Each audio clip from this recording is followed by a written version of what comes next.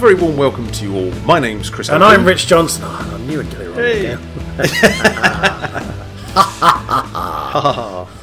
Marvellous. What larks. This is marvellous, isn't it? Marvellous.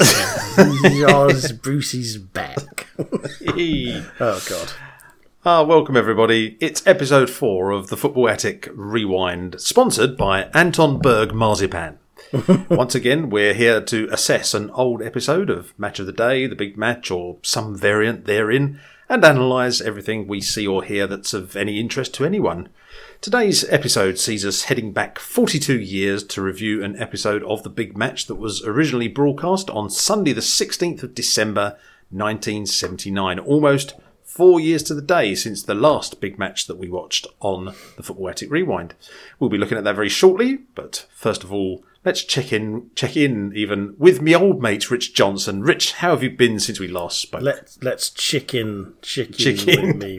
I don't think anybody noticed.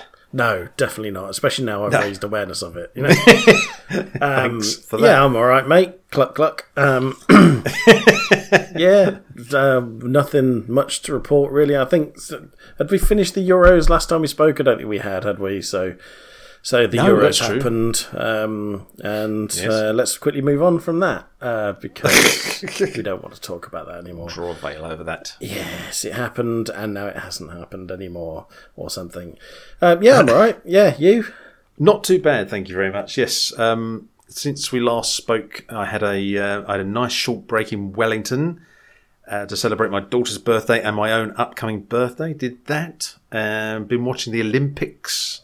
That's all been and gone and finished. That was good. But no, apart from that, not much really. Just sort of, breathing in and out and stuff like that. You know how it is. Living and existing. Yes. Indeed. That's as upbeat as it gets, I'm afraid, folks. We are existing and nothing more. for your pleasure. Yeah. Oh, there you go. Is that for the patrons? Yeah, that's a special service we provide. Well, it's very nearly time to affix our madness badges to our lapels and tie the laces on our Dr. Martin boots. But before we get into today's episode of the Big Match, let's get into the Football Attic time cupboard and head back to December 1979. Rich, you'd have been quite young at this point. What, if anything, do you remember from December 79? Not much. I was 4. Yes, I was 4. I'm trying to think. I would have started school by now, and I remember I'd broken my wrist. I think I've talked about this before. I broke my wrist in the summer, but I'm pretty sure the cast would have been off by December. So let's see. Something I really don't remember much about 79 at all. I'm trying to think even what toys I might have got. I think most of the toys that I can think of from Christmas, like Matchbox, things like that, I think they're probably from the 80s onwards. I don't really remember a lot. So, SOS, I don't remember. What were you up to, Chris, in your early 20s? Steady now. I was 8 years old at this point. I'd have been in the second year at Thamesview Junior School at the time. I think life was just fairly simple and easy, really. I have a vague recollection of running around in the school playground with my mates Alan and Jason, pretending to be Starsky and Hutch, which, when there's 3 of you, isn't particularly straightforward, as you'll appreciate. But Starsky and Hutch was the big TV show at the time, I seem to remember. Apart from that, I think I was just starting to play football at the weekends with a couple of kids. They were brothers who lived down my street. I've mentioned this on an old Football Attic podcast. Dean and Michael Potter, their names were. And they sort of taught me some basic goalkeeping skills, so I was learning how to, dive safely and catch the ball and blah, blah, blah, all that stuff. Happy days. But so basically, what they were doing there was they were ensuring that they didn't have to go in goal, weren't they? That is exactly what you remember well from the last time I did that particularly boring anecdote. But yeah, that is exactly what they were doing, because they used to play football just on their own, but one of them had to go in goal. And when I came along, the schmuck that I was, not realising where I fitted into all this, they thought, we'll teach him how to do goalkeeping stuff, and then we can just carry on having shots at goal. And that's what it was. But I actually ended up sort of playing in goal from that point onwards quite a lot until, in my early 30s when I used to play five-a-side football, because it was second nature to me. I'd started so young learning how to be in goal. I mean, I'm not saying I was particularly brilliant at it, but other kids hated going in goal, and for me, it was just like, yeah, okay, I'll do it. Wasn't a problem. There you go. So that's good. I'm glad we've cleared that up. Yeah. I do have one memory, which I think was probably from around about 1979, and my brother reminded me of it the other day because he's been watching some old telly on Forces TV, which I believe is I've heard of this kind of Armed Forces channel. Yes. And he was saying, he said, yeah, I've been watching a program recently. He said, if I say to you, like, the pair of us in our underpants pointing guns at each other, standing on the sofa, what would you remember? And I said, was that the Man from U.N.C.L.E.? Yes. And yes, there's a picture in the family photo album of me and my brother in blue underpants, not the same pair. Obviously, we had our own pairs. We weren't that poor. Literally with toy guns, standing on one arm of an armchair each, pointing at each other. I think we might have had cowboy hats on, though I don't know if that was... Just to complete the image. Yes, I don't think that was a Man from U.N.C.L.E. thing, but that's what we were playing at the time. So, yeah, there you go. So, I'm pretty sure if you sort of took that picture these days, Apple would scan your iPhone for it. Bit of topical news there. Oh, yes. That image is now burned indelibly into my psyche. Right, quickly, let's move on. We may move on. I think it was probably around that time, my cousin, whose name was David, he had one of those Evel Knievel toys where he's on his bike, like a stunt bike, and you kind of revved rev the handle, and then it would suddenly go, and off it would go and crash into something. Whether that would have been 79, it was late 70s. They were disappointing, they were. I remember one of our friends had one. There was on the advert, it was like it was jumping over stuff. It's like, from what I remember, you'd wind it up and then it would go about 3 feet and then fall over. Which was ironically quite accurate for Evel Knievel. Who never cleared anything. Yeah, especially if you then hit it with a hammer and broke all his legs. All his legs. I say, he's only got 2, I think. I think he's dead now. Yes, he's an ex-Knievel, I think. I think that's the term I'm looking for. Yes. Anyway, as you'd expect, I've bought myself a computer that was popular in December 79 so that I can be constantly fed all manner of facts and information about the era in question. And which computer did I buy, I hear you ask? Which computer did you buy? Sorry, I was waiting there. Well done. That was like Acorn Antiques. Well, it wasn't an Acorn computer. Hey. Was it the Commodore Geordie one? A Commodore PET. Sorry. Hey. No, it was an Atari 800. It's got 8K of RAM, 4 joystick ports, a cartridge slot, but more importantly than all of that, it can play Super Breakout. And that's I was going to say that's technically more of a games console than a computer, really. Oh, you don't know how I've engineered this computer. I mean, you should be surprised what I can do. You've kit bashed it. Indeed. So now I've got my information source plugged in. Let's find out what life was like on December the 16th, 1979. The day before this episode of The Big Match went out, the Daily Mirror was reporting that a special edition of the TV show Mastermind, aimed at raising money for the International Year of the Child, had been cancelled by the BBC. The charity show, in which prizes of £2,000 were to be offered for young people's good causes, was set to feature Jimmy Savile and Rolf Harris amongst its contestants. But the Beeb pulled the plug at the last minute, mystifying producer Bill Wright among many. Could it be, said the Daily Mirror, that the Beeb were frightened off when they heard that the prize money was being provided by a commercial sponsor, dear old Dettol? That, for anyone listening outside the UK, that's a brand of disinfectant. The comedy writes itself, doesn't it, everyone? History provides the best scripts. Oh, God. Celebrity Mastermind with Jimmy Savile and Rolf Harris. Indeed. It was featured around in the dark with the "Can you tell what it is yet?" Oh, dear. And it's not Jake the Pig. Can you tell who it is yet? We better move on. Yeah, please. The day after this episode of The Big Match, the British government published the Housing Bill, which would allow council house tenants to buy their own homes from the following year. Over 5 million households, including my own, took up the offer. Did your parents partake of a council house and make it their own? No, we weren't in the council house. I think ours was a private estate that we'd bought. So yeah, we didn't have that. It was a. I thought you were going to say we were in a mansion. Didn't concern ourselves with such things. Yeah, we couldn't see you lot from up in our ivory towers. Indeed, we didn't concern ourselves with frippery as council house sell-offs. Yeah. Oh look, dear, look the proles. The proles have got a house. How weird. How strange for them. Let's applaud them. Yes. Oh, well done. Now deplete the housing stock, you bastards.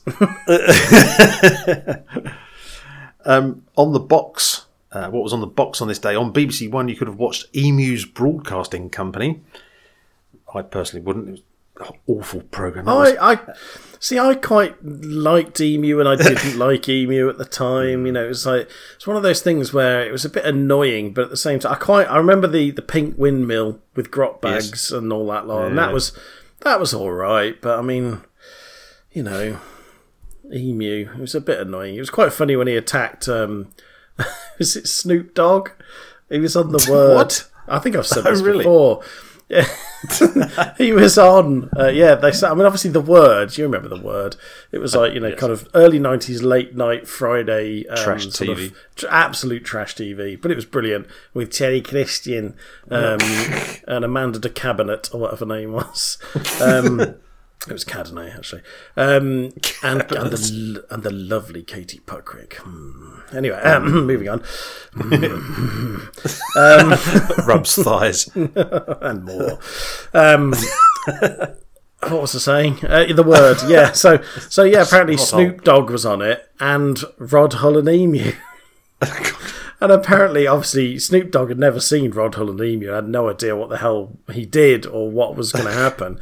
And at one point, legend goes, whether it's true or not, I don't know, but the legend goes that at one point, Rod Hull went for, Emu, obviously, not Rod Hull. He was trying to stop Emu, to be fair. Emu went for Snoop Dogg, and apparently Rod Hull ended up on the floor with Snoop Dogg standing on his neck. Like I say, whether that's true or not, I don't know, but it sounds funny. I was going to say, I just wouldn't have believed that those two worlds could have ever collided, but I suppose they technically that was the thing about the word. Yeah, well, indeed, quite so. Also, they had Ivy Tilsley. Sorry. Oh, do you remember what was her name? I can't remember her actual Lynn Perry. Lynn Perry. Oh Christ, yeah.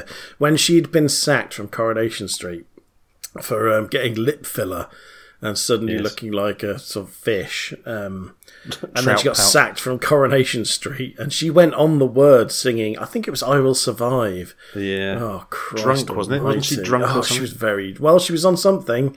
I don't know if it was alcohol, drugs, or a combination thereof, but yeah. That was not the best performance of that song that I've ever seen. And that's why I didn't watch the word very often. I just thought I could do without I loved the word. It was great for a pair of shut-ins like me and my brother. And just going back to the previous thing, I mean, I think it was more sort of Rod Hull that I didn't particularly like, rather than I had no problem really with Emu. It was just Rod Hull's involvement in the whole thing. You do know that without Rod Hull, Emu would have been a much more subdued character. Let's not spoil the myth. The rumour is that it was bloody Emu that took him down off the roof when he was trying to fix the aerial. Bloody puppet. I blame Emu. Yes. Sorry, praise Emu. Praise Emu. Also on BBC One on this day was international show jumping and also Shoestring. I don't think I ever watched Shoestring, but that was a detective series, wasn't it? That's right, Trevor Eve. I think was the yes. Anyway. On BBC Two on this day, Rugby Special, Ski Sunday and The Money Programme. Fairly standard sort of fare, really, for BBC Two. And on ITV on this day, of course, the big match, but also University Challenge, for it used to be on ITV once upon a time. I never knew that. Yes, I can remember. Sorry, everyone, here goes another tangent. I can remember sometimes, either if I was at home from school ill or I'd just come home for lunch or something, because at that time I was at junior school, and coming home and it would be on ITV like about 1 o'clock. It was like they threw it on at lunchtimes as well. It was just one of those. I think it had reached the point where they thought, when can we show this programme? It's Nobody likes it. And they tried it in the evening. Audiences dwindled. Then they threw it on at lunchtime. Then in mid-afternoon. And in the end, I think they just dropped it altogether. And obviously the BBC picked it up many years later. Yes. And at the movies, if you wanted to go and see a movie around this time, you could have seen Apocalypse Now. And if you'd gone to the cinema the day after this episode of The Big Match, you could have seen Star Trek, the motion picture. That was a film that opened the following day. I do remember that because I remember my brother and my dad going to see it and me being really pissed off that I hadn't been invited. But then I was told that I would probably have found it too boring, which actually I think they were right, to be fair. I think it was when I came back to the UK about 5 years ago for a holiday, on the plane, one of the planes heading home, I was, you're flicking around on the channels and looking for something to watch, a film to watch, and I stumbled on that. I thought, you know what, I've never really got into the whole Star Trek thing. I'll watch this and see if it's any good. And I think I lasted about 10 minutes. That tells you kind of everything you need to know, really.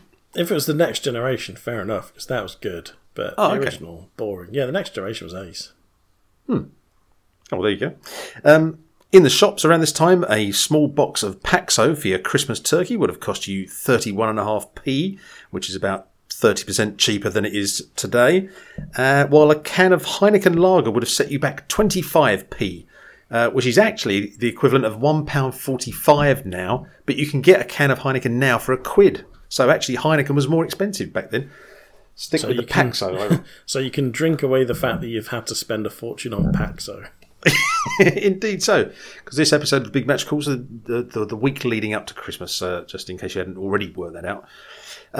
All the rage at this time, having on the previous podcast mentioned the arrival of digital alarm clocks, you could now get, in Christmas 79, gasp, digital alarm clock radios. Yes, folks, someone had decided that they could probably sort of add on a radio element to the whole digital alarm clock thing, so there you go. They were in the Christmas 79 edition of the Argos catalogue.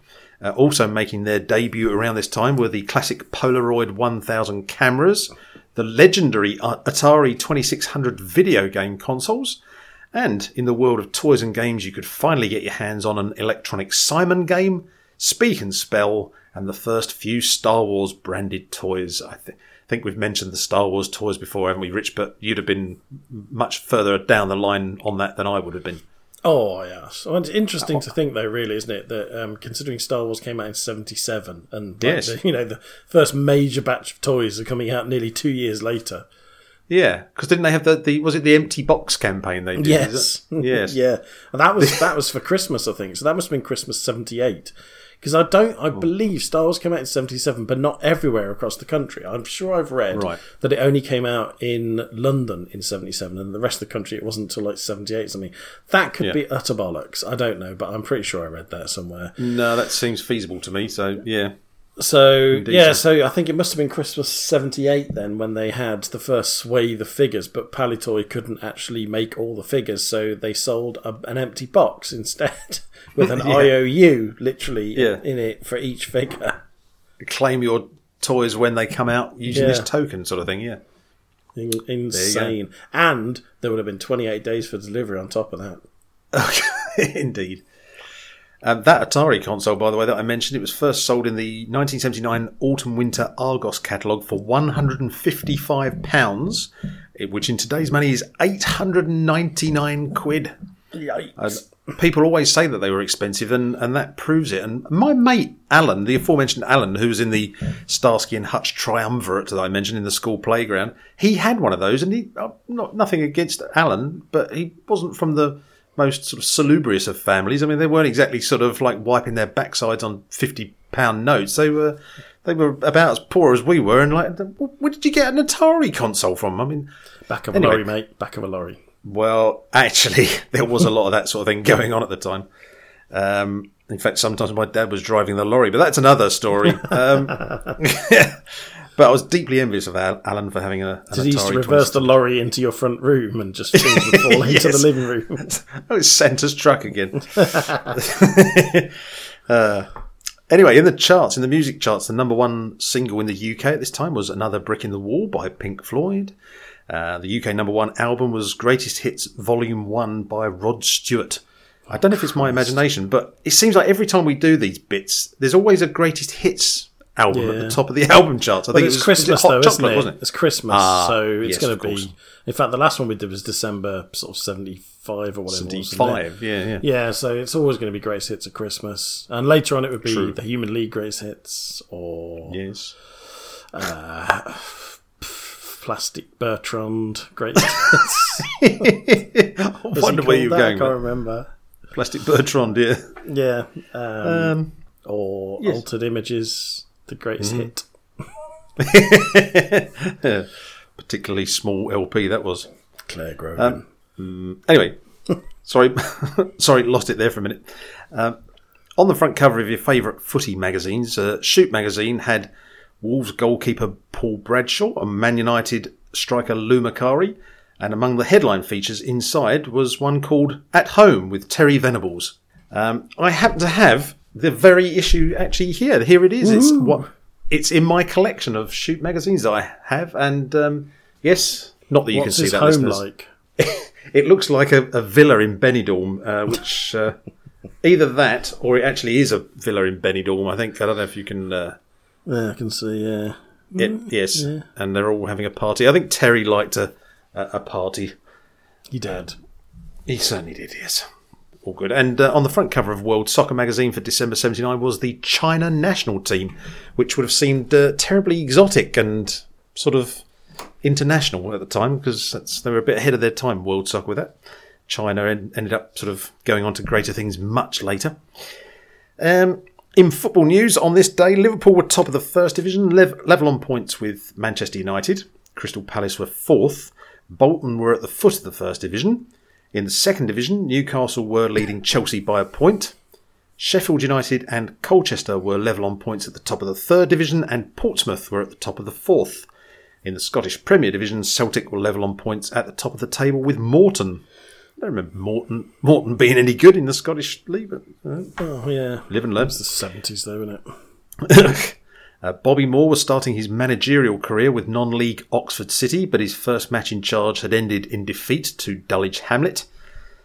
Elsewhere, the Sunday Mirror were reporting that Arsenal were on the verge of making a bid for Coventry City's Ian Wallace.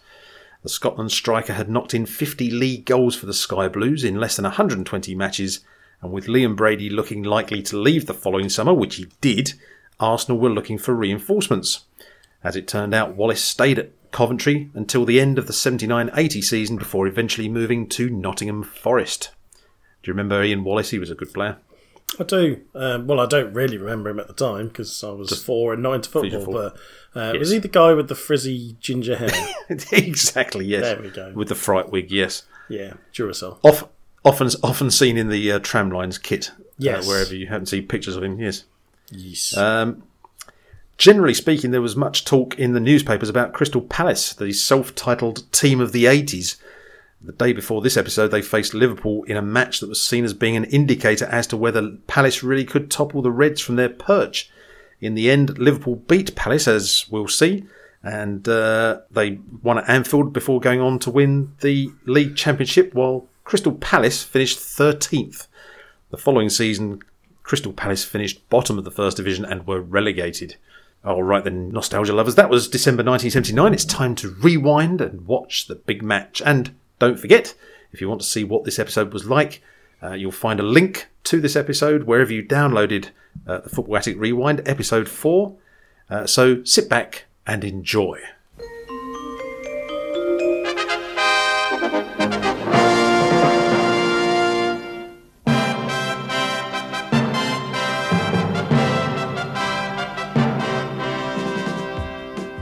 Rich, we start before we see anything else.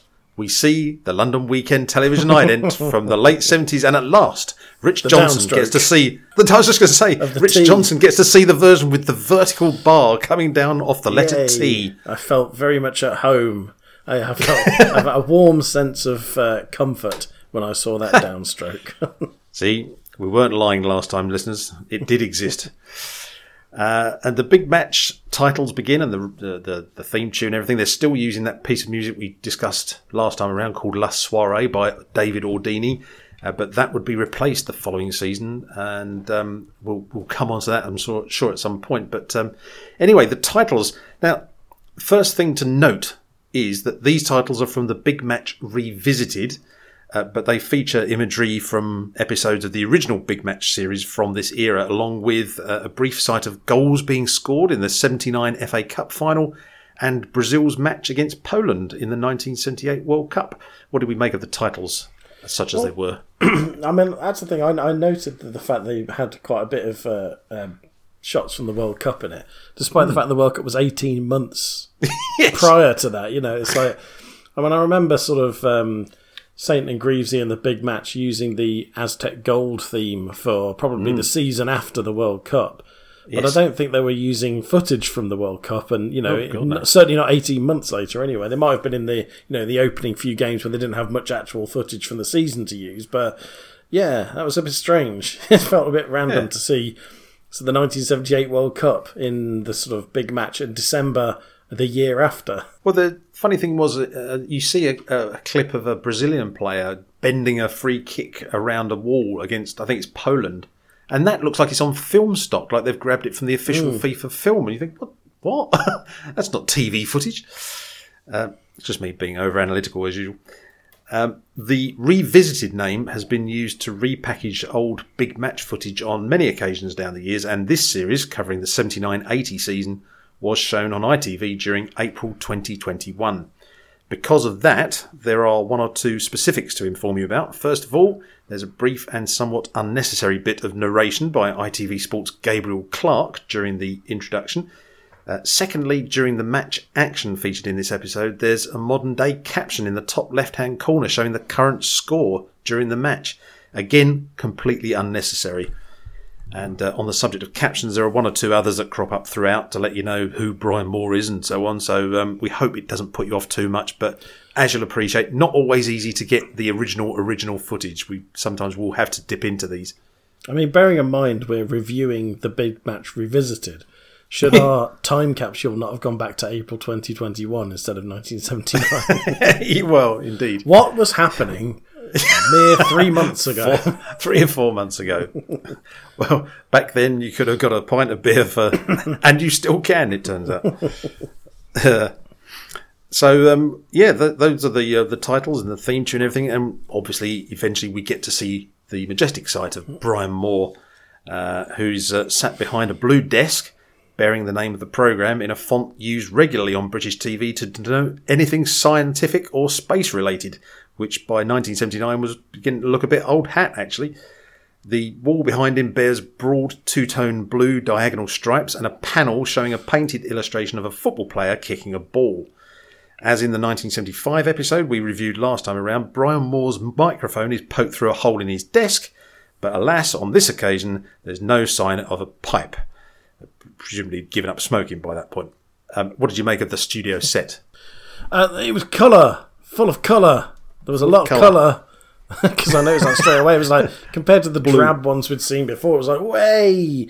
There's blue, there's sky blue, there's a bit of green, there's some gold. And then, not only that, to top it off, Brian Moore, subdued grey suit, but a wicked tie. Bit of paisley, bit of stripes going on. Very nice. Oh, yes. It was all colour, ready for the 80s. Indeed, so, yes. I seem to remember, like, throughout the 70s, the Big Match studio would have, usually somewhere, there would be a gimmicky thing, like some Louvre slats that would rotate and then display another picture behind it and stuff like that, or chroma key stuff. But by this point, I think they've just gone, like, to hell with it. Look, it's Brian Moore sat behind a desk. You can't jazz that up very much, so let's just not bother. Font. What more do you want? Yeah, an Apollo 11 font. So, what more could you ask for? A 10-year-old space font that even Space 1999 will use. Brian Moore quickly starts off by telling us that today's episode features the game that stood head and shoulders above all the others this particular weekend: Liverpool versus Crystal Palace. What Brian doesn't tell us is that the match was bunged on at the end of this episode of the Big Match and was not the main featured game. That honour went to a match down in the second division, and there's no other way of saying it. I'm afraid for the second episode running, it features Chelsea. Sorry about that, everyone. I was going to say, I like the way he said it, because it was literally like kind of, and the most exciting match of the weekend was at Liverpool and Crystal Palace at the top of the first division. But we're going straight to the top of the second division for our main feature. Oh, thanks, Brian. Just to tease a really good match and then tell us we're going straight a whole division down, and it's sodding Chelsea again. Yeah. I can only apologise. These episodes are chosen at random, everyone, and our Patreon supporters actually chose the year for this big match, as they do for all of our episodes. So it's just the way things go, I'm afraid. But but you're right. Regional bias. We sort of saw a bit of that in the last episode, because it was Chelsea and they were still in the second division. So it was a thing that we're witnessing here. And I think in future, I don't think where the ITV shows are concerned, we shouldn't just restrict ourselves to the big match. We may have to dip into regional ITV football programmes in other parts of the UK. That could be quite fun, because I haven't seen many of those down the years, but just to show we're not completely London-centric. I did like as well the fact that he teased the fact that there was a special big match Christmas programme coming up. And he said, details about that later, which, as it turns out, the only detail he had omitted was the time. Because that was all he said about it. All he said was that there was going to be a Christmas special. Yeah. So at the end of the match, and tune in at the same sort of like here next week at 2:30 for the Christmas special. That's it. Nothing. Okay, thanks for teasing that. Anyway, the main match sees Chelsea at home to Swansea City, after which it's Newcastle v QPR and then Liverpool versus Palace. After that, we're promised more viewers' letters, plus a preview of the special Christmas big match that was broadcast the week after this. So we get to see the first match, Rich. It's Chelsea v Swansea City. First of all, it's off to Stamford Bridge. Unlike last time, we don't get much of a sight of the stadium itself, except to say that it looks a bit less desolate than when we saw it last time, 4 years previous. But being December, it was still dark and dismal, what with it being London in the late 1970s. They've already got the lights on in this one, though. Yes. And in the stands, so... Yes, this is Stamford Bridge. I think had been slightly redeveloped since we last saw it, but not much. Ian Callaghan is getting towards the end of a career in which you can be sure he's never caused any of his managers a moment's loss of sleep. A truly great professional. Today playing his 699th league game, well over 800 in all. Brian Moore's commentary begins by pointing out two old codgers who are still earning a crust in the dog-eat-dog world of professional football. Why, it's none other than former Liverpool star Ian Callaghan, now playing for Swansea, and Ron Chopper Harris, the Chelsea stalwart who was 35 at this point and playing in the last year of a Chelsea career that had started in 1960. Ian Callaghan, incidentally, was 37 here and stayed at Swansea until 1981. Moore also points out that both players started their career before Chelsea's Colin Pates and Swansea's Jim Loveridge were even born. Blimey, they must have been old. Do you remember either of those two? They're a bit before my time even, so I'm not sure what your chances are of... Well, I'm assuming Ron Harris is Ron Chopper Harris. Yes. Yeah, so I've heard of him, yeah. Yes. Ian Callaghan, no, I've never heard of him. I even wrote that. I put, who? Ian Callaghan, never heard of him? Yeah, Ian Callaghan. I know he played 699 league games up until that exact day, because they mentioned that. Because it was mentioned, indeed. Yes, but no, I have no idea who Ian Callaghan was. Sorry, Ian. Well, he was in the classic Liverpool team when Keegan broke through. I think he was in with all the John Toshaks and people like that. So, yeah. Ron Chopper Harris. We won't go into where he got his nickname from. That's because he had a helicopter. Oh, that will be it. Big helicopter, and that's how he used to arrive at games before he would cut people's legs off with the blades. Yeah. He was well known. He took professional foul to a whole new level by using an aircraft to maim victims. And thus urban myths are born. Well, we get to see the lineups on this first match, not on the next two games, as we sort of found out last time, but we get to see the lineups here. Any player names that leapt off the screen for you, Rich? No, didn't even look. Didn't even look. As I've said before, for these matches, I don't really care about the teams or the match. It's everything else around it I care about. So, no, I didn't even look at the lineup. I think there was some players on the pitch. Some in blue. Someone mentioned Mickey Droy. I don't think he was playing, as it was someone related to him or something. He was injured, I think. So he's there you go. Yeah, who cares? It's irrelevant. Going in one ear and out the other, wasn't it? Among the ones, the names I spotted, there was Peter Barota, who was the Chelsea goalkeeper. And there was a bit of fuss sort of made about him at the time because he was Yugoslavian born. He was one of the few Johnny foreigners that were playing in English football. So everyone was like, oh, okay. He joined Chelsea in March 79 as a replacement for Peter Bonetti, who we discussed, I think, may have even been the first episode of this podcast. He was prone to occasional forays upfield, dribbling the ball against his teammates' wishes. So he was not always universally liked, but he became a bit of a character and a fan favourite. John Bumstead, who I remember on Panini stickers, but a few years after this. Clive Walker, who was in his pre-frizzy blonde perm phase. And there was a young fella called Gary Johnson who came on at the end as a substitute. No relation. Now, the thing about him, if you look on Gary Johnson's Wikipedia page, there's a bit of a story to him, alas. It says that in December 2016... as the UK football sexual abuse scandal evolved, Johnson waived his right to anonymity and claimed he'd been abused from the age of 13 by Chelsea's then chief scout, Eddie Heath. It was reported that in July 2015 he'd been paid £50,000 by Chelsea not to go public with the allegations.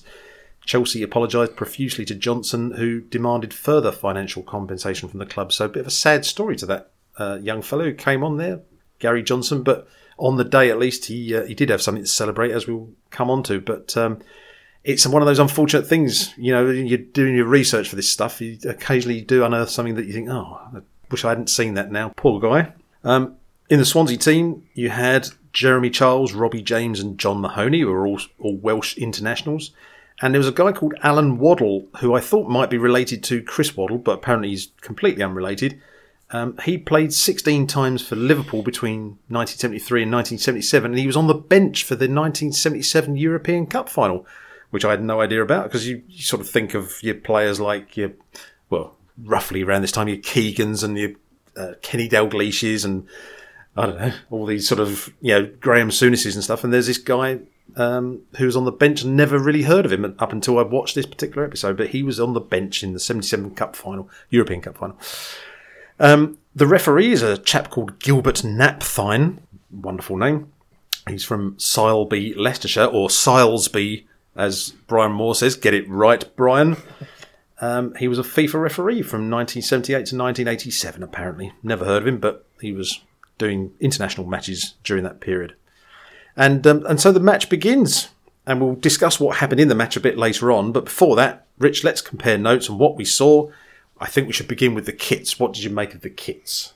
Well, I made the note that Swansea's kit looks nice and modern and sort of silky smooth, whereas Chelsea's was looking very dated by this point. However, I did note that the Swansea number 9, his number was falling off. Yes, Robbie James, yes. Yes, it's so obviously they hadn't quite adapted to the super silky technology of the day in terms of how to apply numbers. And that was probably like about 5 minutes into the game, these numbers peeling off. Good quality stuff back then, yes.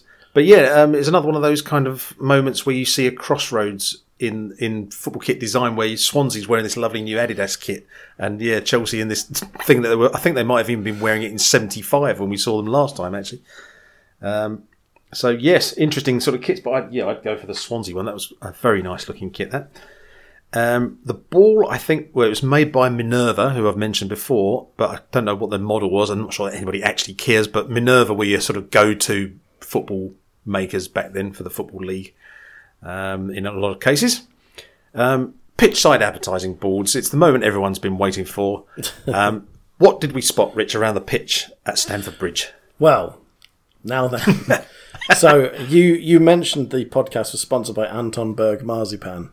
Well, indeed. Anton Berg's here again, although this time he's advertising Danish chocolates. Quite right, yes. And right next to him is Tom's Guldbar, which is a gold bar made by Tom Sweets, who we talked about before. Yes. They're still making that gold bar. Good old Tom. Thanks, Tom. I liked Yamaha organs just because it made me think of human organs. I was just going to say, maybe livers. They had Yeah, they had a sideline in kind of organ transplants. There was one that I noticed called Gar-Yol, which I don't know what that was. G-A-hyphen... Gajol, I think I always pronounce it, but I don't know if that's right or not. Well, that's the thing. It depends where it comes from, doesn't it? As to whether it's Gar-Yol or Gajol. Do you know what? I saw it, but I forgot to look it up as well. I was just going to say, I saw it, didn't write it down, and I didn't look it up, but we might have to retrospectively check that during this recording for a live update, maybe at some point, but yes. Live update. DAF trucks, which I remember DAF because our first car that I remember that we ever had was a DAF, a brown one. Yes. Yeah, my dad hated it. He said it was a crap car. I think it had like kind of like a sort of old version of CVT, like the continuously variable transmission thing. Right. And he said it was god awful. Didn't DAF Trucks sponsor like the Full Members Cup or something like that? Yeah, Leyland DAF, yeah. Leyland DAF, that's right. Yeah. I didn't realise at the time how big a company they were, actually. It was only when I was older I thought, they're like Dutch big. DAF, I think. I actually don't know. I'm sure they were Dutch. That's item number 2 on the any other business section. That's what D stands for. Care Dutch Auto Function. Yes. There are a number of... I saw Southern Comfort, which I thought was quite sort of out there. Because I don't think I've ever seen Southern Comfort on any advertising board ever at any point in time. So that was quite go-ahead, really. Did you spot Standard Chartered, Liverpool's sponsors since 2010? I did, and I made the note that they've still got the same logo as they had back then. Yeah. Again, the first I heard of them was when they sponsored Liverpool. I didn't know they'd been going since at least the late 70s, so that was quite eye-opening. Couple of sportswear companies advertising, which, do you know what they were, Rich? I saw Gola. Yes. And I saw Umbro. Umbro were there as well, yes. There was also Metaxa. Good old Metaxa. I don't know what Metaxa is, but I just remember seeing it in the World Cup a lot. But I've looked it up and it's a drink, I think. It's an brandy, alcoholic drink. Yeah, something like that. Yeah. Yeah. They've been doing the rounds for a long time. Yeah. Duckham's were there, as usual. Did you see the charity appeal at one end of the... I think it was at the right end of the ground? Was that the please give at Christmas to the National Children's Home? Yes. Correct. Quite prominent little board there. Sponsored by Rolf Harris. Oh, no. Savile. Sponsored by BBC Mastermind. There was also Everard Ovenden, which I don't know what that is. But I just like the name. Yes. And that's another one that you used to see a lot in football in the 70s and 80s. And I never knew what it was. Basically, they're a paper processing company. So I think they used to sort of process paper for newspapers and that kind of stuff. Paper merchants. And they were one-time shirt sponsors of Leyton Orient. Fact fans. Don't get that on other podcasts, I tell you that. That level of detail. And for pretty good reasons as well. John Bar Scotch Whisky, a brand I've never heard of. Not a whiskey drinker. So that passed me by.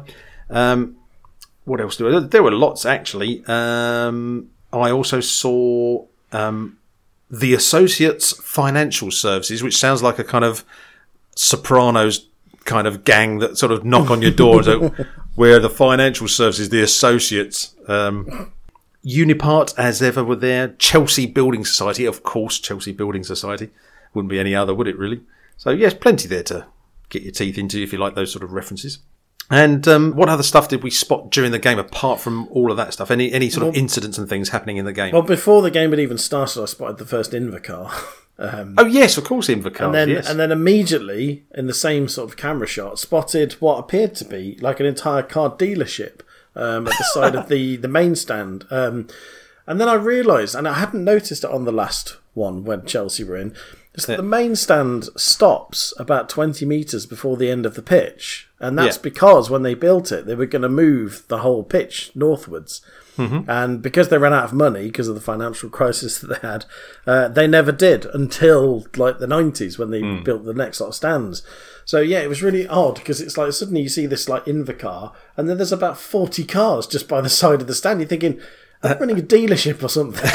Well, that's when we had Rich Nelson on, he made a reference to the having cars parked near the pitch and the ball might hit one of them and sort of halve the value of the car if it sort of smashed the windscreen or whatever. So I think he sort of obliquely referenced that. Yeah. But yes, very peculiar. There were a couple of Invercars at the right-hand end of the ground, and I think there were a few others, but the camera was darting around so much you couldn't easily see them. Good old Invercars.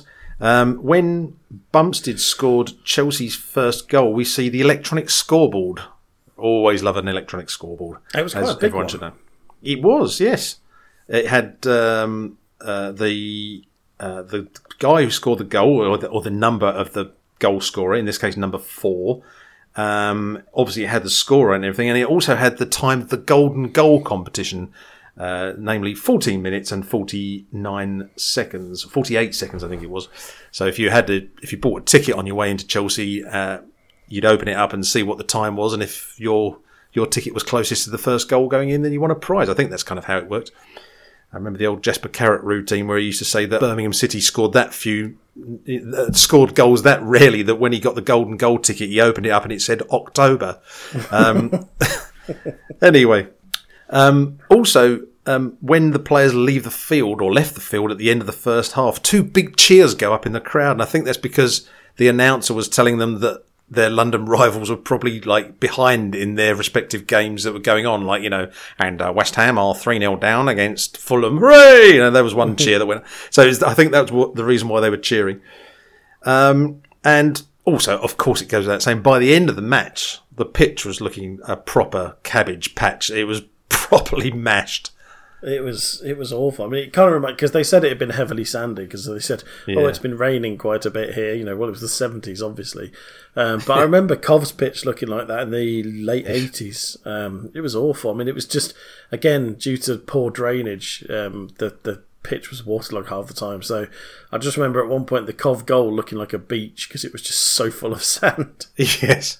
Oh, yeah. My team, West Ham, have had pitches like that down the years. No doubt about that.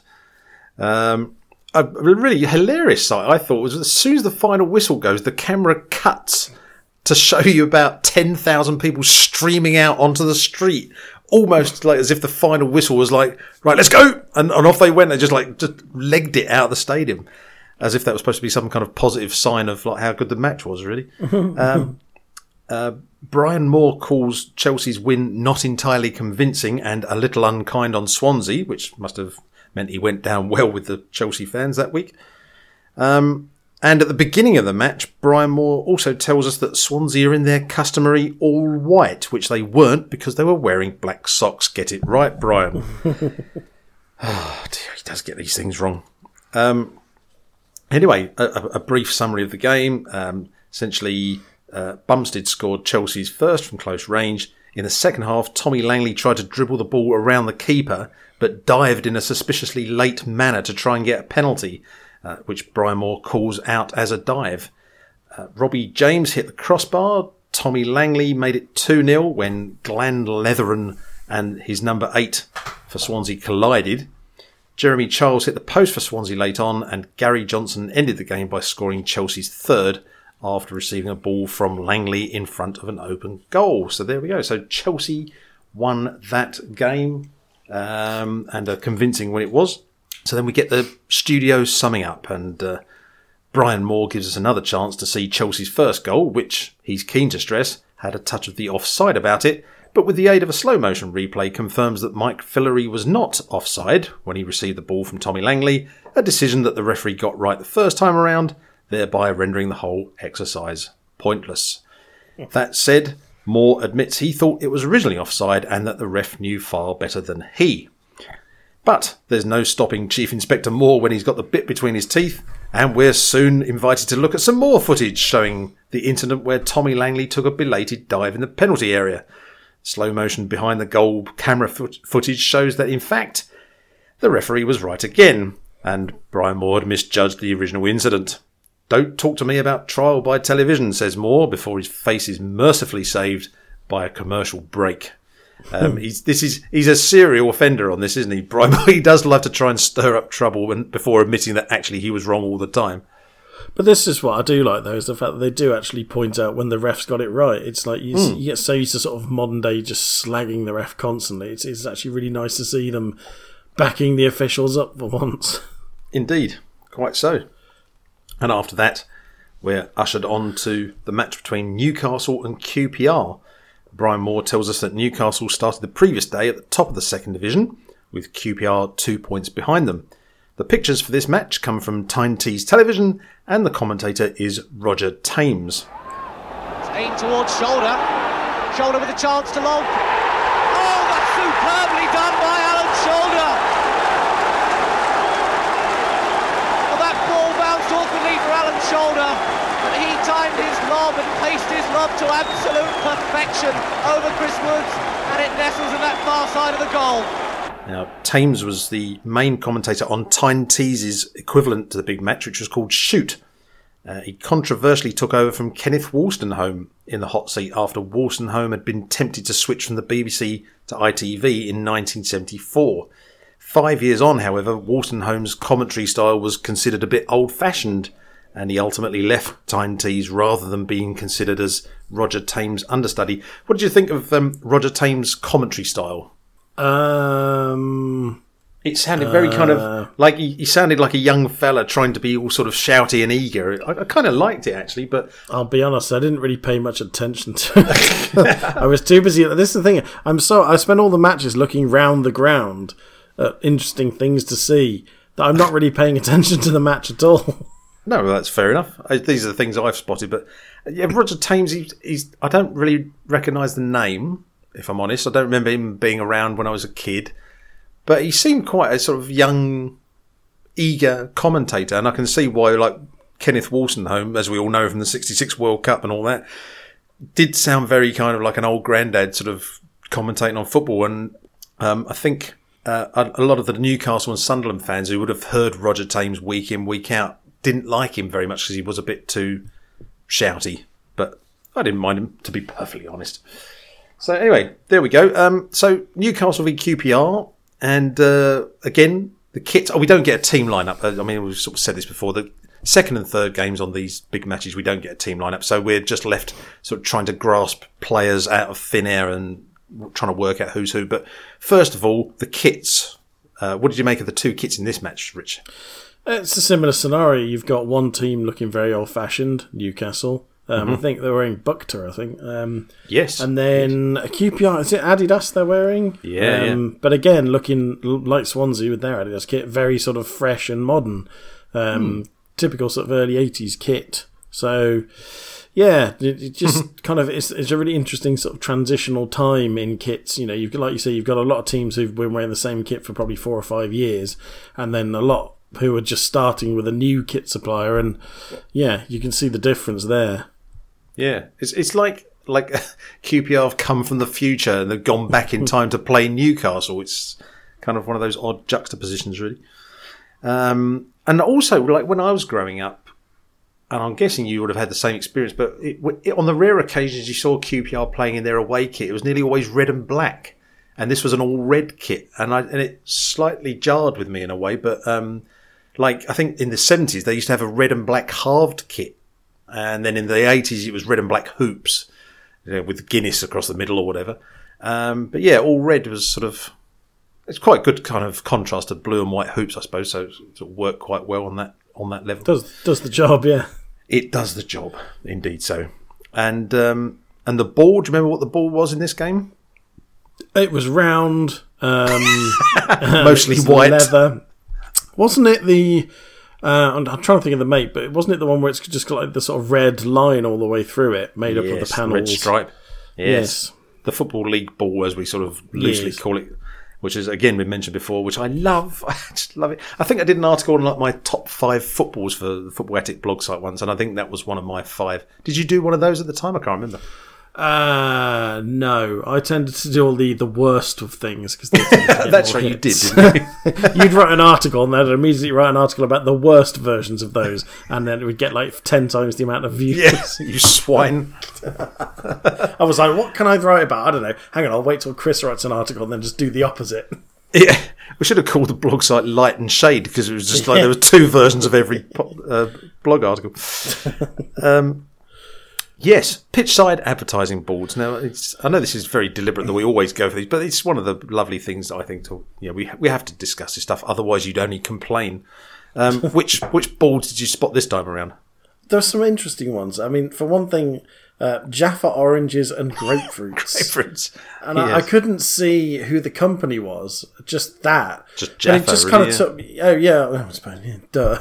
But I suppose, they have the cakes as well. You see, well, I suppose that's the thing. It's Jaffa oranges. But it's like it takes me back to a time, and we've talked before about me going on my summer holidays to like some seaside town in England, and it just reminds me of the fact that when you go back to the days when a starter for a breakfast was like cornflakes or some other cereal, or a glass of orange juice, or a glass of grapefruit juice. And when I say glass, I mean a virtual shot glass, so small. And it's just so weird to think that I mean, like grapefruit juice, who the friggin' hell wants grapefruit juice? It's vile. It's like so bitter.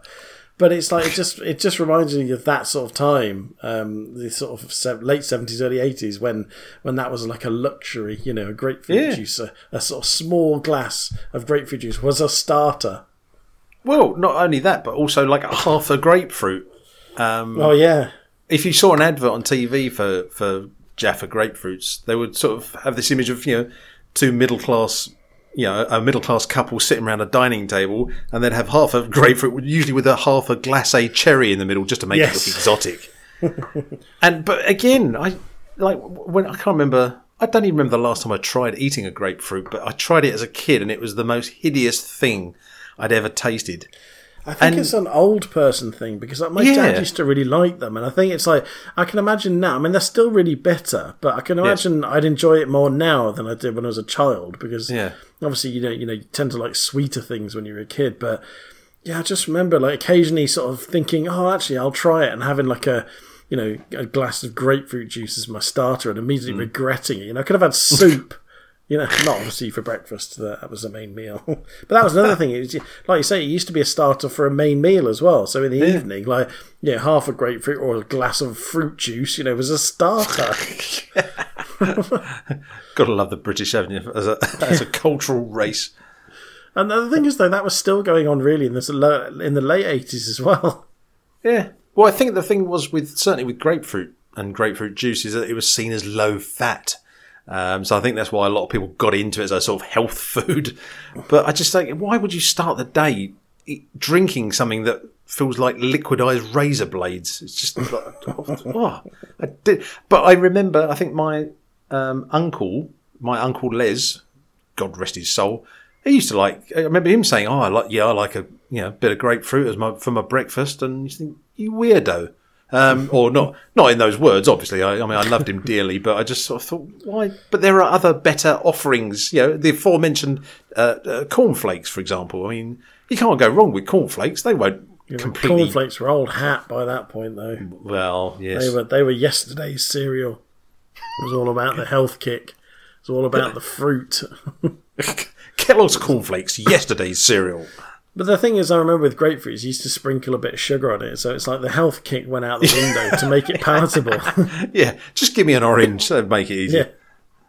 I could have handled an orange for breakfast, I think. What else did we see? I saw Metro Radio, which I think was the local independent radio station in Newcastle. That was one of the boards. Of course, the obligatory Newcastle Brown Ale and Newcastle Exhibition Ale. Yes. They displayed prominently. Any others you saw there? Sun-blessed bread. Yes. Which I had forgotten about. I completely forgot, because I don't think you can get that anymore. But yeah, I'd completely forgotten about sun-blessed bread. There was an advert for Formica, which I saw. Insist on just behind Formica. The goal, but I couldn't see who the company was. Is that what it was? Yeah, insist on yeah. Yeah, for what? There was another one that says Andrews, what looked like heat for hire. Ah, yeah. Behind the goal. It's like, yes. What? How do you hire heat? Just come round with some a box full of on fire things and throw it at you. Yeah, have that for an hour. A box of firewood. and some matches. Yeah. Yeah, I think I was so confused by that I didn't even write it down, but I do remember seeing it. Well, I saw it several times. I was trying to work out what it was. I thought, I'm sure it said Andrews and then something for hire, and I couldn't see. And I was like, and several times I looked and thought, I think that's Heat. And then eventually I was like, I think it is. It's just bizarre. And there was Zybart. Well, I don't know what that was. Oh, yeah. That was at the side of the pitch. I think by that stage my brain was starting to melt because I was thinking, how could you hire Heat? And I didn't write anything else down after that point. But yes. Zybart is rust proofing, apparently. Ah. Well, there we go. Mm. We're almost getting back to the old stone enamelers again. It's back in that sort of territory. And I also saw one for War Gas, which is what war gets if war eats too many baked beans. I was going to say, is that Geordie Gas? War Gas. War Gas. Essentially, yes. And we don't get the team lineups, but were there any players that you heard mentioned on the pitch? Or were you in advertising board? Chris Woods, yes. As in, and I read the note. Was it the Chris Woods? I mean, I'm assuming it must be. It was, so yes. That was. I was very surprised because I always thought he was fairly young in the late '80s when he was sort of Peter Shilton's understudy. But he can't have been. He must have been in his sort of probably late 20s, early 30s, I guess. Yeah, he was. Shilton was about 90 when he stopped playing. So indeed, Chris Woods, future England goalkeeper. Signed from Nottingham Forest after 3 years without a league appearance. He spent 2 years at QPR before moving on to Norwich, as well as Rangers and Sheffield Wednesday, amongst others. Yes, the very same. Anyone else? No. Oh, okay. There were lots of names on here that sort of chimed with me to some extent. You had Clive Allen, of course. Clive Allen. Yeah, Clive Allen. Yeah, obviously Clive Allen. Oh, actually, no, Glenn Roeder. I know Glenn Roeder. Well. Didn't he play for Newcastle at some point? Absolutely, yes. My Atari 800 is telling me that Glenn Roeder was a defender who spent 5 years at QPR, captaining the team in the 1982 FA Cup final against Tottenham. He had 6 years at Newcastle United, where one of his tasks was to help a young Paul Gascoigne settle in, and latterly enjoyed spells as manager of Watford, West Ham, Newcastle again, and Norwich. Sadly, Roeder died in February of this year at the age of 65, having succumbed to the brain tumour that was first diagnosed back in April 2003. R.I.P. Glenn Roeder. But yes, Clive Allen, as mentioned, and he's about halfway through his 2-year spell at QPR at this point.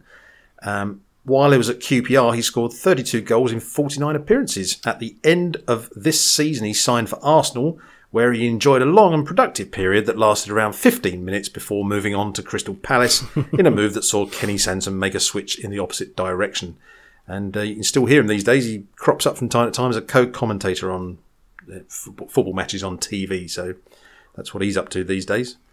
What else did we get? We had Tony Curry, 70s football legend, but this is very much him at the end of his career, really. He played 400 times in an 11-year period between Sheffield United and then Leeds United, and he was held in high regard throughout his career. He was named Sheffield United's greatest player ever in 2014 and scored the Big Match's golden goal, which was their version of goal of the season the year before this, and he played 17 times for England. Other players, there was on the Newcastle side, you had Peter Withe, a tall, powerful striker who made his name as one of Brian Clough's early signings at Nottingham Forest in the mid-70s. Having formed an effective partnership with Tony Woodcock, he was sold to Newcastle early in the 78-79 season, and he averaged a goal every 3 games during his 2-year run at Newcastle. His most high-profile moment, though, of course, was when he was at Aston Villa. He scored the only goal of the 1982 European Cup final against Bayern Munich, a game I can remember watching when I was a kid. Couldn't tackle a dog, though. He didn't tackle a dog. I was going to come to. So we come on to the notable incidents. So there's only really one, not so much an elephant in the room as a dog. Maybe you could elucidate and tell the listeners, in case they haven't seen this, what happened. A dog ran on the pitch. That is it. A dog ran on the pitch and then ran around a bit, and they made a comment about the fact that it must have been a very fit dog because it kept outrunning everyone. And then Peter Withe sort of rugby tackled it, but he missed it. It kind of got hold of it, but then it just sort of ran away. But then they sort of said they think that must have actually worn it down, because then the police managed to catch it just after that. So well done, Peter. Yes, I think it was, I'm not sure, it might have been a border collie. I'm not really a dog expert, but I think it may have been. Roger Thames, the commentator, says, "Who brings a dog into a football match? I really don't know." People that are probably wanting some decent company while watching a football match, I suppose, but I don't know. Oh, yeah. Maybe just running off the street. Who knows? Who knows? It's Newcastle. It was wild at the time. Dogs roaming the street. Yeah. As you say, Peter With dived to catch the dog, but failed in his efforts. But he played to the crowd with a show of frustration and disappointment. With, that is, not the dog. After a lot of running, 2 policemen eventually brought the comedic interlude to a close, and they removed the animal from the pitch. And it was never seen again. the dog, that is, not Peter With. Yeah. It ended up in H Block in Longkesh. So, quick match summary. Alan Shoulder, he sent a looping shot up and over the keeper to give Newcastle a 1-0 lead. Paul Goddard equalised with a deflected shot from just inside the penalty area. Glenn Roeder headed in from close range, which gave QPR a 2-1 lead. Immediately after the dog was removed, Newcastle had a free kick, and Peter With scored from a header off of it. "Well, he can catch dogs and he can score goals," says Roger Thames incorrectly. "He didn't catch the dog, did he?" God's sake, these people. Let's get it right. Tommy Cassidy hit the bar in the second half before getting Newcastle's third with a long-range volley. "Oh, what a cracker," said Roger Thames, correctly this time. Clive Allen scored what he thought was Rangers' third and ran off for a delirious celebration before realising it had actually been disallowed for offside. And With blasted in his second to make it 4-2 to Newcastle. That was that second game of that particular episode of the big match. Brian Moore afterwards showed us a caption showing the top 6 places in the second division following Newcastle's 4-2 victory, all sort of made with bits of cardboard and details superimposed on top of it. Well, we see that there's a right old battle going on in the race for the 3 promotion spots currently occupied by Newcastle, Chelsea and Luton, although Leicester, Birmingham and QPR aren't far behind. If you don't want to know what 3 teams ended up getting promotion, look away now. It was Leicester, Sunderland and Birmingham. Oh, sorry, I should have said block your ears now.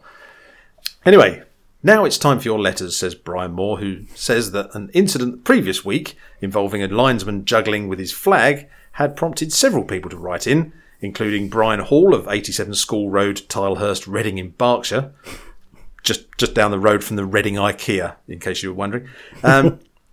And thanks to him, we're shown the incident again in which said linesman lost control of his flag as he went to raise it, causing the flag to fly briefly into the air before being caught again by said linesman. Moore allows himself a little chuckle because this sort of thing passed for top quality entertainment on ITV back in 1979. What did you make of that? It cracked me up something chronic, that. Not the actual incident itself, but the amount they made of it. It was just like, because they called it like a linesman juggling with his flag. Whereas what happens was, he literally went to raise the flag, and the flag kind of just flopped out of his hand. Yeah. It dropped down in front of him, and he caught it on the way down. It was like, that's not juggling. That's just literally, he lost it for a second and caught it before it hit the floor. It's like, that's not juggling. And then they were kind of like, I mean, it just reminded me of, like, they used to have on, like, sports programs, probably usually on the Christmas specials and stuff, the bit where they used to have, like, a sort of 10-minute montage of footballers, and it would be in the early days when you had, like, you could mess around with the VT, and so it'd be like footballers falling over and then going backwards and then falling over again and going backwards, and they'd be pissing themselves in the studio about it, like, ha ha ha, it's like someone running backwards, it's like, you know, and it's like, and I remember as a child laughing myself. It's like, but yeah, you look back at it, and it sort of reminded me of this. It was like a moment of hilarity when, you know, and that brought to mind other incidents of when things went wrong with flags, and then it's like, and then it shows another one where it's like some linesman's flags breaks. I mean, by which all that actually happened was I think the ties that held the flag onto the pole obviously broke, and therefore you couldn't retie it. And it was like, oh, the flag's broken, what are they going to do? And in the end, they got another flag. And it's like, wow, it's like Alan Partridge style anecdotes, you know. Yes. Oh dear. Because I was expecting them to sort of do the backwards and forwards thing with the guy who threw his flag in the air, and they didn't do it. I thought, well, there was an obvious open goal, wasn't it? I mean, nah. And then, of course, they had to get Jimmy Hill coming on as a linesman, you know. That's right, yes. At this point, after seeing the Tottenham v Nottingham Forest match where the linesman flag had broken in two, I had to call an ambulance as my aching sides were in need of urgent medical attention. But Moore tells us that even these two linesman fails are nothing compared to the incident in 1972 when the official was injured during a game between Arsenal and Liverpool. I wonder if you remember who it was, says Moore, that stepped into the breach. Why, yes we do, Brian, because this incident has been shown so many times on ITV down the years that there's barely a man, woman or child that doesn't have a photographic memory of it. Of course, it was Moore's old Big Match co-presenter Jimmy Hill looking resplendent in a pale blue Umbro tracksuit and white Adidas trainers. What larks! Brian Moore then apologises that they can't show more match action as the Big Match is limited to only 3 games, you ungrateful bastards, which may have gone some way to appeasing 16-year-old John Burrows of the Jays, Croft Lane, Chipperfield, Kings Langley in Hertfordshire, or indeed Haskell Solomon of 4 St Michael's Avenue, Hemel Hempstead, also in Hertfordshire. Both had travelled to Burnley the previous week to see their team Watford, but didn't know why the Hornets' equaliser was disallowed in the last minute. We then see a clip from that match where Luther Blissett puts the ball in the net, but hits the roof when his goal isn't given. Brian Moore is none the wiser. It looked like a perfectly good goal to him, although, as we've already discovered, Brian isn't necessarily the best judge when it comes to this sort of thing. It's a bit like Lazy Web, isn't it, really, Richard? Back then, it's like people writing in saying, I didn't see something. Could you show it to me? I missed that goal. I like the fact as well. He said, obviously we're limited. We can only show 3 matches. But here's the goals from Bristol City. It's like, exactly. Hang on. So you've just said you can't show any more matches, and here's some more. Yeah, I was expecting him to say, I'm sorry, we can't actually show that thing you want. So, bizarre. Absolutely bizarre. Anyway, continuing the theme, Julian Webber of 2 Lichfield Court, Lichfield Grove, Finchley, London N3, went to see his team. Is that the Julian Webber? I think Andrew Lloyd Webber's brother. Oh, of course. Do you know what? I didn't make the connection. Well, I'm not sure. Julian Lloyd Webber. I don't know. Well, I don't think he was living in Finchley. I mean, I don't think it's the most run-down part of London, but he would have been living in a better part of the world, I think. But gentrified. Yeah. He went to see his team, Tottenham, in their away game last week at Bristol City. He spotted a camera filming the game, the observant little thing, so we're given a chance to see the goals in that game, courtesy, it would seem, of some Super 8 footage that looks like we're squinting at it through the dusty rear windscreen of a Chrysler Alpine in a sandstorm. We used to have a Talbot Alpine. Did you? We did, yeah, a big red one. It was nice, actually. It was a very nice car, yeah. It was like my dad said it was like a tank driving it. I was going to say, was it mechanically sound? I suppose it sounds like it probably was. I think so, yeah. Yeah, and then he swapped that for a Maestro and said that was the worst car he ever had, even worse than the DAF. That's when things went downhill. He wishes he'd never bought it, he said. All I can remember about Maestros is when they first came on the market, it was supposed to be the first car with a computer, like a computer voice in it or something. Yes. Did yours? It was. I don't know. I don't think it did. No, I think that was like the Vandenplas model or something, you know, the posh one. Right. I remember it had a warning about seatbelts, though. And I also remember it not actually having any seatbelts in the back because we bought it around about the time when seatbelts became mandatory in the back if you had them. But if you didn't have them, obviously you didn't have to wear them because you didn't have them. But you didn't have to get them retrofitted either. So I remember we'd literally bought this car just as the seatbelt law came in, but there were no seatbelts in the back, so we didn't have to wear them. So we were free to fly through the windscreen, you know, if we ever crashed or crushed the person in front of us. You retained your personal freedoms and privileges. That's the main thing. Yes, exactly. Yes. Free to die at my own family's hand. Dad, I dare to brake sharply. Go on. Yeah. My face. Thankfully, Martin Tyler was on hand to provide us with a little bit of commentary on that Tottenham game that was requested. We see Paul Miller scoring from a Ricky Villa corner, Ozzy Ardiles being brought down in the penalty area, Glenn Hoddle scoring from the resulting penalty, Tom Ritchie pulling one back for Bristol City, again from a penalty. And finally, Glenn Hoddle making it 3-1 to Spurs from a glancing header. I don't know if you spotted in this particular sequence, Rich, there was one advertising board that was massive. Did you see it? And who was the sponsor? Wasn't it Castarillos or something, for like the sort of cigars? Castella Cigars. That's the one. Yeah, I did note that literally all the advertising boardings at Bristol were cigarette based, because there was one on top of the stand behind the goal as well, and that was like for, I think it was Marlboro or something like that. Right. Yeah. Basically, all the sort of advertising was "Smoke yourselves to death, you bastards." It's just like not your small little board on the pitch side. It was like the side of like almost the entire length of the pitch. It was Castella Cigars. Gigantic. Smoke these. Pop these in your mouth. Shame about Spurs' defeat to Aston Villa yesterday, Moore says, as we head for another commercial break. But when we return from that, it was on to the third and final match in today's edition, Liverpool v Crystal Palace. Liverpool with what Brian Moore describes as a worldwide reputation, and Crystal Palace with Terry Venables as manager.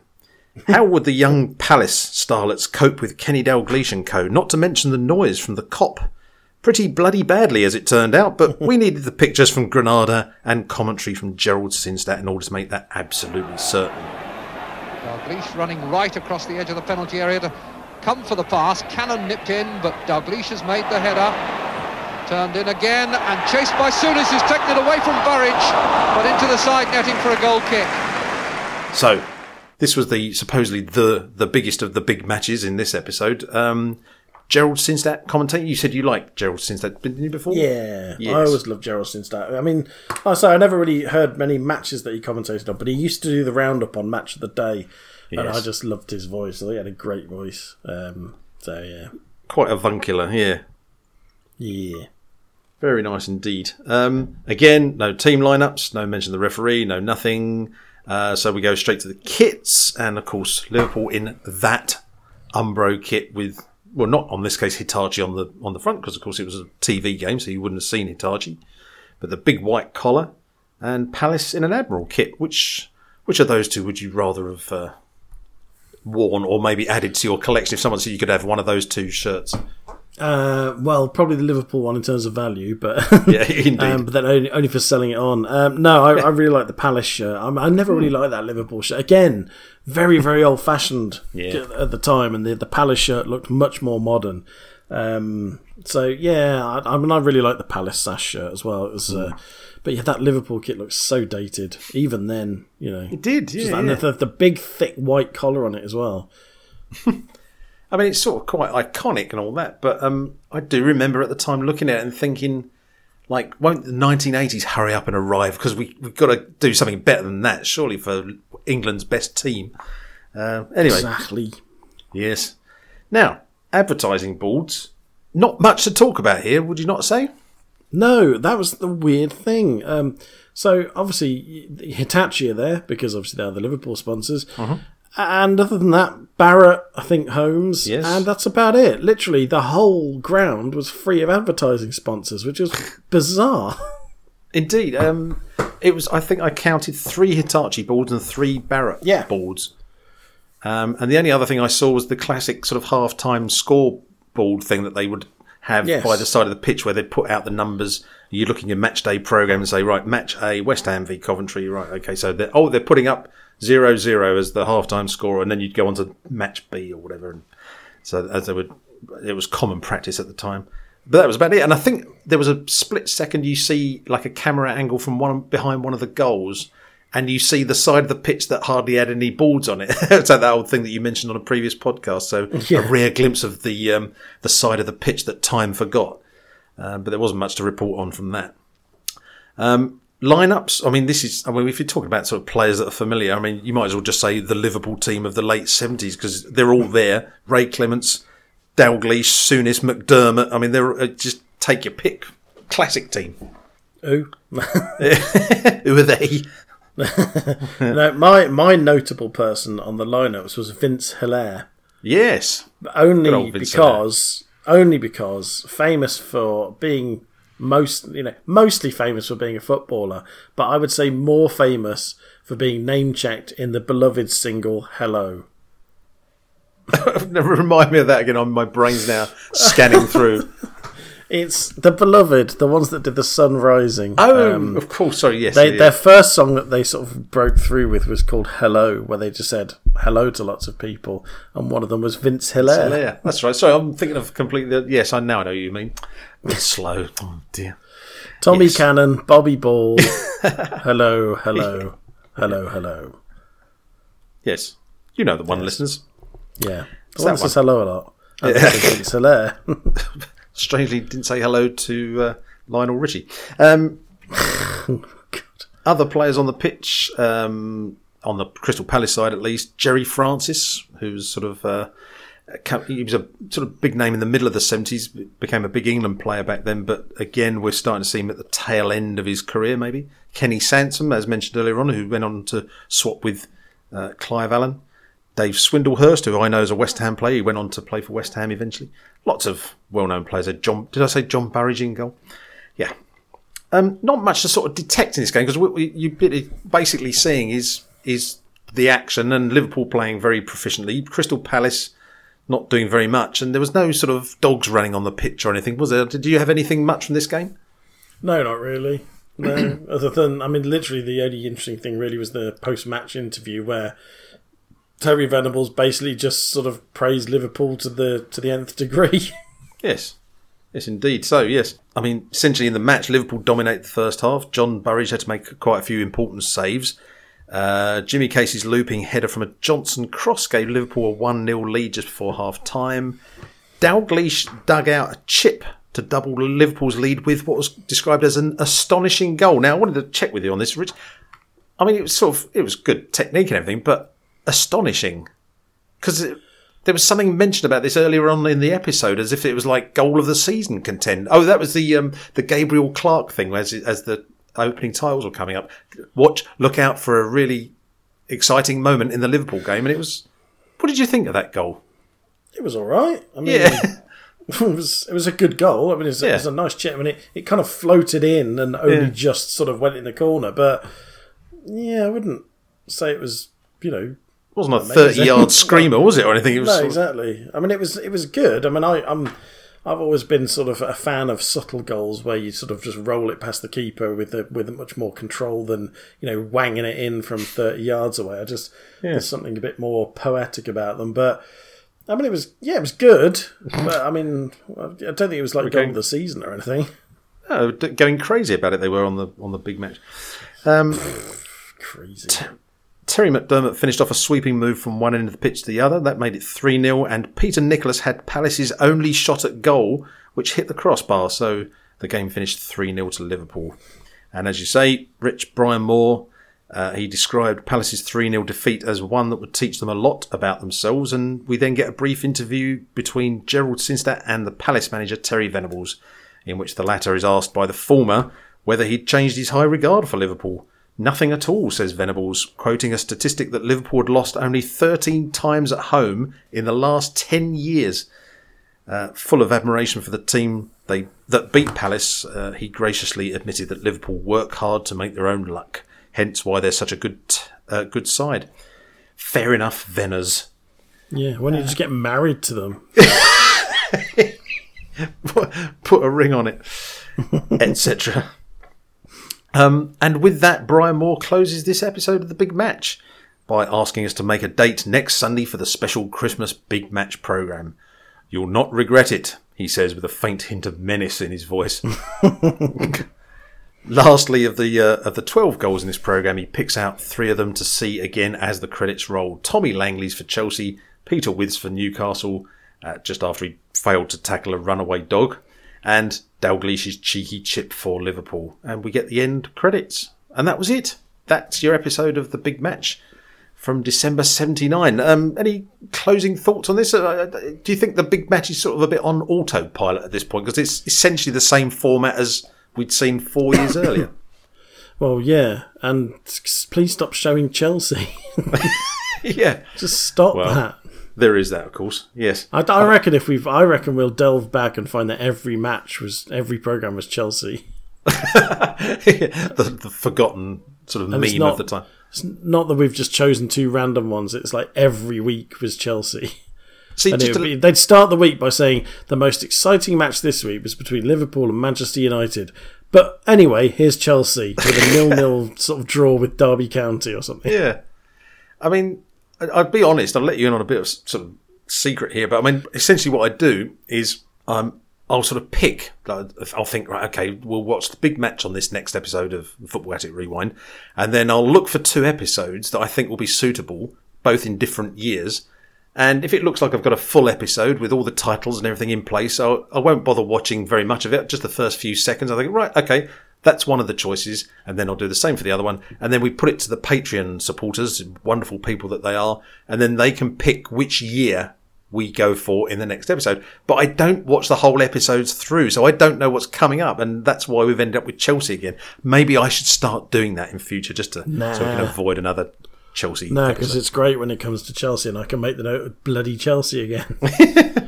Can we choose something from the 80s next time? We'll try and do that. Yeah, I think that we'll go back to the Match of the Day archives for the next one. We'll go back to the Beeb and we'll see what we can get. Well, I'll do my best. What you've got to bear in mind, though, Rich, is that in '86, when you first got into football, from that point onwards, they started doing whole live games rather than having sort of, like a summary program, of all the highlights and stuff. So we can, if you like, we can review live matches, but personally, I'm not sure I want to sit through an hour and a half of a live game. But so we might be, but we'll try and get back into the 80s. I think we're due to dip our toes in the 80s again. Yeah, next time around. Well, that's pretty much all from this episode of the Football Attic Rewind. Before we go, a quick reminder: we'd love you to support us on Patreon. For just £3 a month, you'll get instant access to the podcast once each episode goes live. No 2-week wait for the free version to come along. You get to hear the podcast straight away, and as we just said, you get to vote on the year that we focus on in the next episode. Make your donation £5 a month and you'll get access to the bonus podcasts we're recording from time to time. We did one not so long ago on the official film of Euro 88, for example. Donate £10 a month and we will hand wash your car every weekend for the next year and a half. Oh, damn, did I actually write that down? I don't even wash my own car for that much. Your support will help us to pay for research material, which in turn will help us to make the podcast more interesting for you to listen to. But that aside, we'd love you to send us your comments and your feedback. If you feel like dropping us a line, you can via email, admin@thefootballattic.com. Our Patreon page is patreon.com/footballattic. And you can follow us on Twitter, twitter.com/footballattic. And we look forward to hearing from you. But I think for the time being, that's all. Rich, any closing comments you'd like to make? No. Right. That was where you say it's been really good fun watching the big match with you, Chris, and talking about. Let's try that again. Yeah, it's been really fun watching the big match and all the things that happened in it and that we talked about. I enjoyed it. Oh, good. I'll edit that in so that it seamlessly flows through. Seamlessly. We haven't had much Brucey. It is very well done to you. We ought to have Brucey watch. Like, what was Brucey up to in the week we recorded this or whatever? Do you know, that's a damn fine suggestion. We'll have the Brucey moment. Brucey watch. Brucey is a Brucey bonus. What was a Bruce up to? Oh, dad. I think Brucey's gone to ITV by this point. Yeah. There's a nice big packet of pay. Play your cards right. Play your Paxo right. Yes. Higher than the cost of a can of Heineken Paxo. Don't get nothing for a box of Paxo, not in this game. Lovely. Oh, God. Well, that's it, everyone. Thank you very much indeed, all of you, for listening. Thank you, Rich, for your time. It's been great talking to you as ever. Thanks. So, did I get it right that time? My name's Rich Johnson. Yeah. Who am I again? And before we all completely lose our minds, it's goodbye to you all from me, Chris Oakley. Goodbye. Bye. See you next time on the Pink Windmill.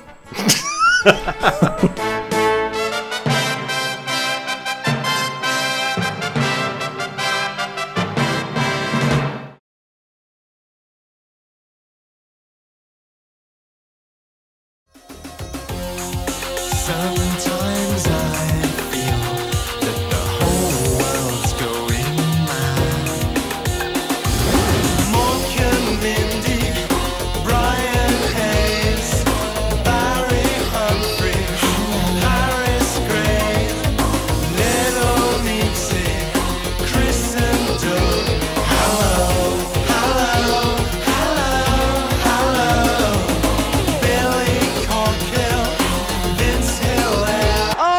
cracker!